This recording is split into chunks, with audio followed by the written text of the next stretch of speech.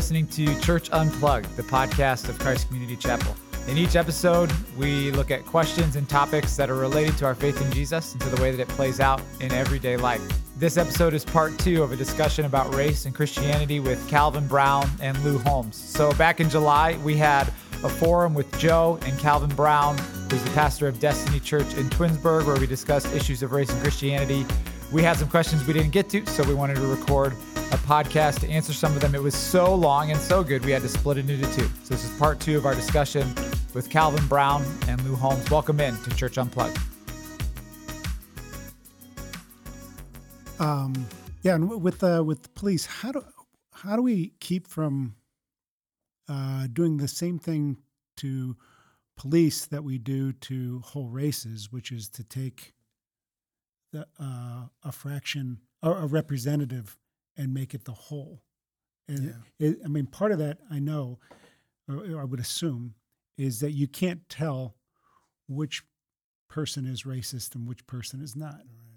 But if I was a policeman, it seems like I'd be really frustrated because I'd be frustrated with my own, with the cops that are bad. But I'd be frustrated that every time someone talks about police brutality, I would feel like they were talking about me.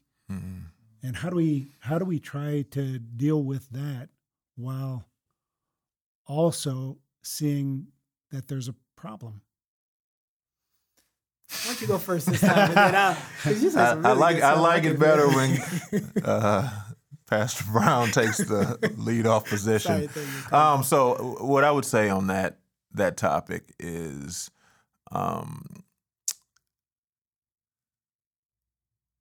I can empathize with the police officer as a black man when generalizations are being made about you personally based on some broader observations, you know. So, and you are a larger black man. I am. What are you, 6'4"? 4, yeah. Probably shrinking at this point, but so there is just an aspect of, okay, I have to be aware of my tone. I have to be aware of my disposition. I probably have to go out of my way to affirm and, disarm people with smiles and other things. It's a lot of work, right? It's a lot of work to just walk out the house.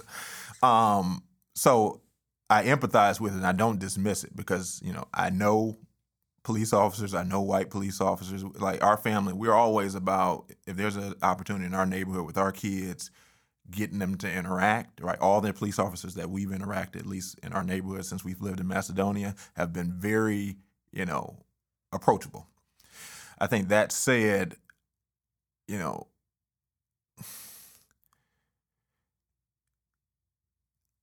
allyship probably means a little something different for a police officer than it may mean for somebody in business or even than it may mean for somebody in a spiritual leadership position. And I think, those officers who feel that's not me, like that's not my brand, that's not what we represent, I think that's probably the majority.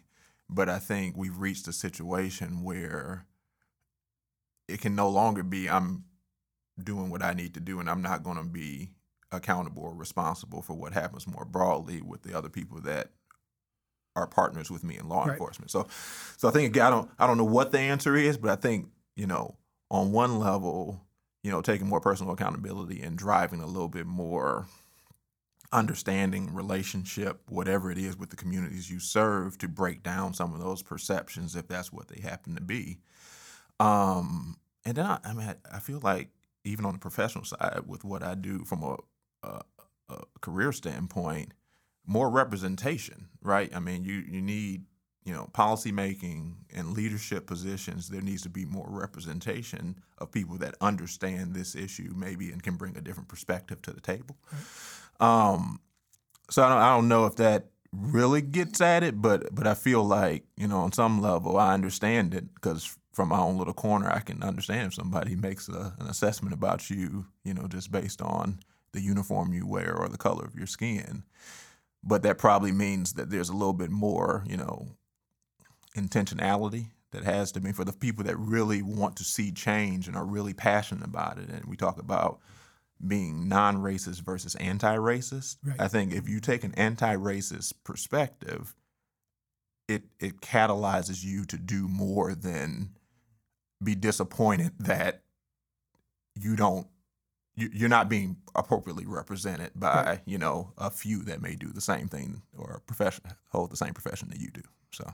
Okay, good. All right. You want to move on? Can we move on? Yeah, to no, else? I will. I will just say that I think the responsibility largely. So again, both individual and sort of collective. I think the collective responsibility lies with police and police departments and cities and making sure that these men and women are presented to the community truly as servants and helpers. Like in our community, I know a couple of police officers, and I encourage them. I've talked to the mayor. I said, will you have the guys just like stop in? Mm-hmm. Like if they're on shift, they drive by. Don't just drive by and sometimes they'll park at the park. Stop in and just watch some kids play and get some high fives. No crime is going on. You're not being called in for anything. Just be a part of us, you know? Smile more. Take off the dark, menacing looking sunglasses. Just present yourself more. And I think to us, I try to wave to police officers. I try to nod. I try to do those things. But, again, there is a culture there, and we've sort of created this culture. Really, if you look at the history of policing in America, I mean, really, the first police really were what they call it, the slave patrols, and then the Ku Klux Klan, and they were really established to police racial norms. Even in the North, you had the white Anglo-Saxons who were overseeing the Irish, who were overseeing the Poles, who were like so. Right. The whole history and culture, the ethos, the DNA of policing in America is broken. So we really need a resurrection. I don't have an answer for. I think we're hearing some things about how to reappropriate funding and what have you. But at a local community level, I think we can do a better job in presenting our police officers to the community, not just showcasing them, but really presenting them as servants of the community. And like Scripture says, be obedient to authorities. They don't bear a sword for nothing, right? So I think we can cultivate some relationship, at least at the community level. That doesn't speak to the much bigger issues there. Okay. Yeah, I did learn something about policing in New York City when it first started. Was the Irish came over in the potato famine, and there were a lot of criminals that came with that Irish immigration, but they ended up creating a police force that was Irish, and then they would be tried by Irish judges, or tried by Irish juries and sentenced by Irish judges. Wow! And that made sense, and that's something the African American community has never been able to have. Yeah. And I think that it's hard to go back. You can't go back now because it sounds so racist to say that. Right. But I just think of how because you had Irish people going, "Hey, we're not going to put up with this," but they knew they were going to be fair because they loved Irish people. Right. But anyway, Lou, you mentioned the word, and you flew right past it, of reparation a while ago. And that's a hot word right now because it usually, I know that for white people, it tends to feel like, write a check, which doesn't feel like that would really solve stuff. I know that both of you have been are involved, or I know you're thinking about it. I know, Calvin, you are already involved with trying to figure out how to create opportunities like we both. I think, Lou, your point about saying that the Black community may be more vulnerable because of its history than the white community to certain societal ills. Calvin, you have in your ministry, business model, an attempt to try to start to create more opportunities that would create more resilience and a deeper, I think, effectiveness of whatever reparations are. Can you explain some of that? Yeah, maybe it's the way that the average person can address some of the disparities that exist in our country. I Is that think, fair for me to connect that with reparations? I mean, at least no, I think it's fair. I could speak to reparations in a bigger way, and I could speak to reparation, well, whatever, in a more Right. personal way. Right. Okay, I'll do that. How about I do Yeah, that? let's do that. So at the personal level, you know, I believe that everything we have is a gift from the Lord. It all belongs to Him, right? And we have a responsibility, yes, for self-care and family care and what have you, but I think we also have a broader responsibility to the community. And we have created a way to help people help others. It's called the Edge Initiative, and we run a sports facility that a lot of elite or budding elite, aspiring elite athletes come to. And the families who tend to be able to most take advantage of the services we provide, not necessarily just what we provide, but what our partners provide, they need resources. And they need more than just enough resources to have an apartment and a nice community to get their kids in school, right? They need other resources. Well, we believe that through inclusion, support, we can create empowerment for kids, filling in the gap. If it's helping with fees for club sports or private lessons or ACT, SAT testing, equipment, what have you, whatever they need, sports performance training, to help that kid maximize their potential and the opportunities given to them. And that seems to me like that is the model of the both and, right? Because you're saying that there's personal responsibility. Yep. You still have to take the SATs yourself. Yep. But we can provide for you what you need in order to be as prepared as you possibly can and have what you need to have in order to succeed. Yes. Right. So at a personal level, I think it's a practical way to come alongside and help. And it moves us from this general conversation about Black people or white people to Barbara or James or whatever the kid's name is. There's a kid that you can help, or a collective of kids one can help support in a very practical way. And anyone with kids in sports know that you need either some really good connections, or you better have played at a high level yourself, or you better have some money, some resources to get your kid all the extra support. So that's what we've presented. A friend of mine, I had a conversation about reparations. That's such a big conversation. There are two things that I think I would ask people to think about. When you think about this, what some call this experiment of democracy and capitalism in America, think about how this startup got started. There was free land, free labor, free material. It does not take a business genius to have a successful enterprise if you can get free labor, free land, and free material. And that's really what our country was founded on. And I think we need to admit that. We need to say that's what happened. That's what happened. Okay? Now, wait, let me stop you there. Okay. Just because one of the things in studying like William Wilberforce's life, right, who was the one who was the British Parliament member who actually seemed like almost single-handedly is one who overturned slavery. When I read the biography of William Wilberforce, what that biographer said that William Wilberforce did that no one else had been able to do in the history of mankind was to get the world to agree for the first time that slavery was wrong. So virtually every country, including the African countries that slaves came over from, had slaves. The Roman Empire, 25% of the Roman Empire were slaves. So almost every successful culture was built the way you have just described, right?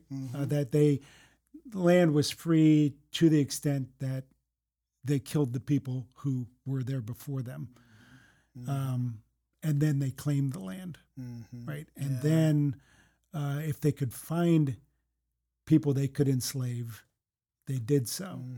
So, So I don't. Part of me. I remember a conversation I had with a student who was a white student. Sometimes my most frustrating conversations happen more with white woke people than with black people, because I feel like But she was very much frustrated with America and racism and everything. I was going, America basically has done. I mean, agreed. They took over land that belonged to somebody else. They enslaved people, but they were following a pattern. They weren't breaking out into a new pattern. This was an old pattern. Yeah, there's definitely now the difference would be a race was race based, where you could see what somebody looked like and say they're a slave or they should be a slave. Right. The race based, the race based racism did some serious damage. Yeah, and I think yes. So we also have to consider where's the Roman civilization now? Right. Right. So I think I hear what you're saying, and I think it's important for us to admit what has happened, that this American story isn't pristine and beautiful. The Confederate flag does not represent just Southern pride. Mm-hmm. It is deeply racist at its core. I mean, read Alexander Stephens, the vice president of the Confederacy, read his speech. Why Civil War was happening. It's, so let's be honest about the story. And let me jump on what I think that's true. What it seems like you're saying is, our history may be the same as other civilizations, but if we are going to be different, right? If we are going to actually be the America that a lot of us want to think we are, there may be a way to do that, but it's not following what every other country has done, which is to basically ignore it and move on. Right. Ignore it or tell a different story. Just tell the truth. Right. But I tell you, this conversation about reparations, so that's the beginning. But think about in the mid 1900s, 1930, 40, 50, when the U.S. government literally created suburbs, right. Okay, funded those suburbs, and the development of those suburbs gave GIs, particularly those coming out of World War II, gave them the money, the loans, what have you, and systematically restricted those properties, those lands, even in the deed, that they could not go to black people. Like, they had to be white people. So one could argue, if you want to talk about reparations, we know who committed it, we know when they committed it, and you can quantify it. And it's only 50 years ago that they did it, 60 years ago, right? So, and we've seen our government has the capacity to produce, a couple $1 trillion to try to make a right wrong, right? A wrong right. So anyway, I'm not an expert on reparations. I just thought that was an interesting. This is not 400 years ago. We're talking about just 60 years ago, when the suburbs were created, that the government did it. So we know who the culprit is. Yeah, that was called redlining. Yeah. Right? Redlining was a part of the practice. Yeah. Right? Yeah. Yeah, so I think I stumbled across when I was referring to repairing the relationship between the police and the community. I mentioned reparations. Well, I heard did he say reparations? I go, man, that might have been a Freudian slip, or but I'm glad we got on the topic, because I guess the one thing I'd say, a few things, and I'll try not to go too long on this, but relative to other civilizations and how they started, and some of, I think the part that always gets me is that,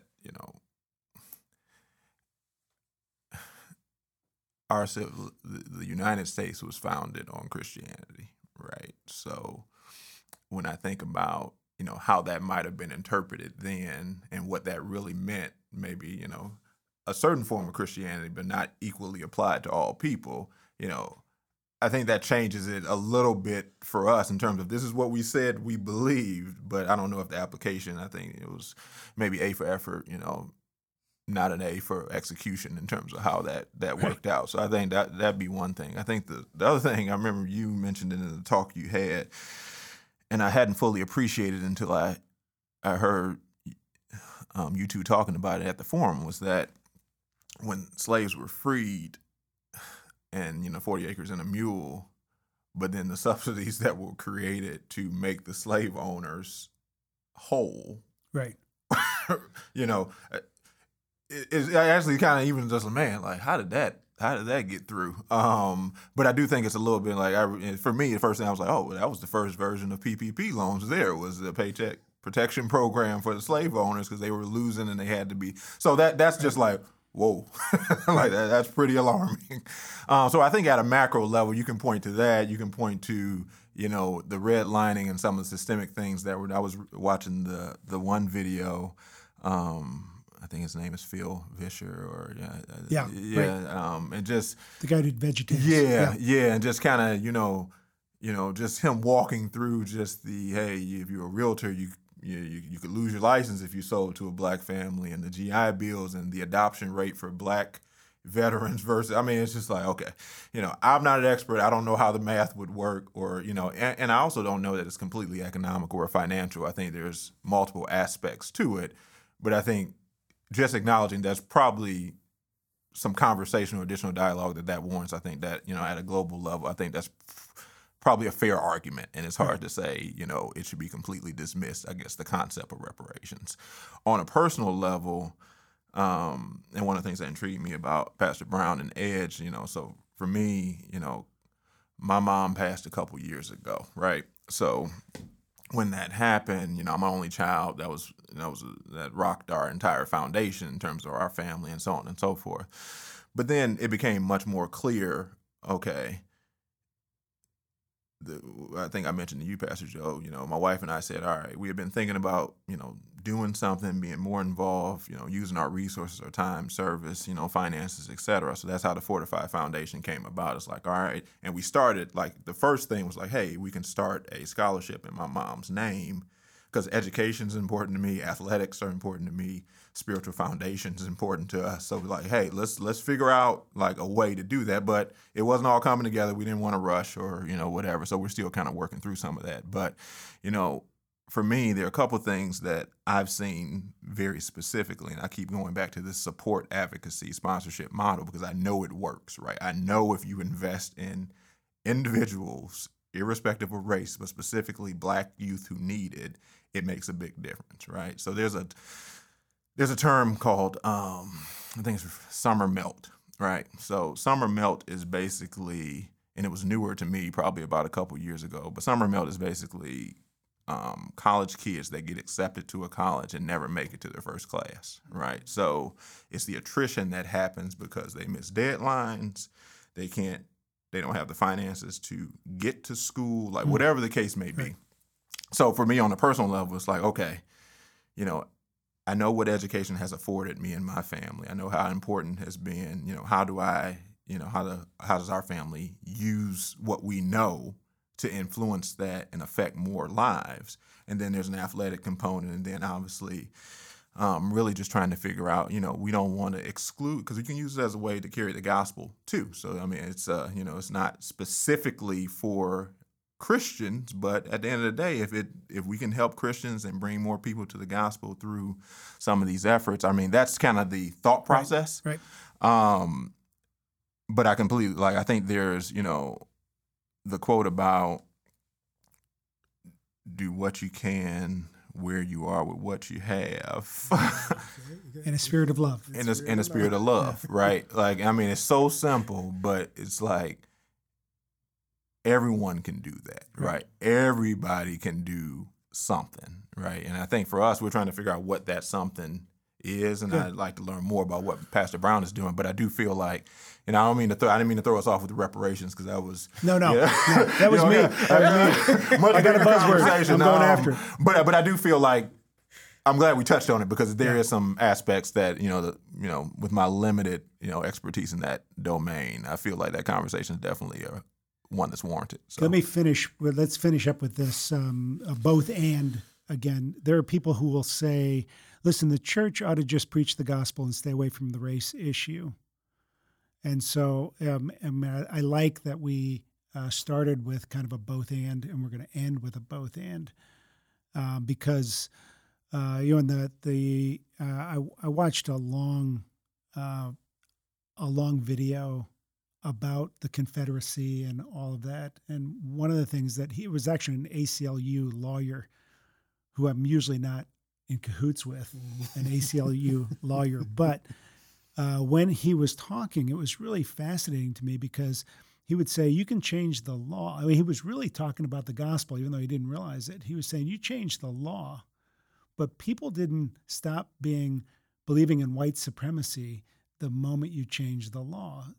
And what he was saying is that there has to be a heart change. And so I guess that's the thing that I'm kind of answering my own question. When people say that you have to preach the gospel, we say, if and not talk about race, we say that about race, but we don't say that about child trafficking or abortion, different things. We say you do both and. You try to lead people to Jesus, because that is the ultimate solution. Jesus is always the ultimate solution. But in the meantime, you got to do what you can to impact injustice, to protect the vulnerable, to do what Jesus says in Matthew, where he talks about what it means to really follow him. Mm. So, you guys have anything to add to that? And we'll close. In closing, So I love what you said, and ending with a both and, because it really is a both and my plea to the body of Christ is let's really be the body of Christ, and it's our love one for another that we demonstrate that we are His disciples, not by our ritual or even our confession so much. It's how we live. And we really do have the solution. To the challenges before us, but we've got to acknowledge that they really are, and commit to living for Christ. Look at James, the book of James. He tells us, what does pure religion look like? It's one that looks after the orphans and widows in their distress. Scripture tells us to, if we see a brother or sister caught in sin, pull them out, to the best of our ability. Be careful that we don't sin ourselves. I don't want us as the body of Christ to miss this opportunity. This is an opportunity that we could just keep waiting and let it sort of die down, and we get back to our whatever normal functional lives, or we can really embrace this moment, and because God is doing something is happening. Foundations are being shaken, questions are being asked. I just don't want us to miss this. And I don't mean just for the dismantling of systemic racism, which it should be, because Scripture tells us have nothing to do with the deeds of evil, but expose them. If there's something that is killing people, literally and spiritually and emotionally, like it's crushing people, we should, to the best of our ability, speak to it, the systems, but also the people. And we are just uniquely wired to do that. We've got the love of Christ. We've got the power of the Holy Spirit. We're global. We've got billions and billions, if not trillions of dollars at our disposal, right? Like, we as the body of Christ can really not change the world and make it a utopia and usher in the millennium. I'm saying, but to impact the lives of people for eternity, but also for here, because not everyone is going to come to believe, but we believe in the Imago Dei.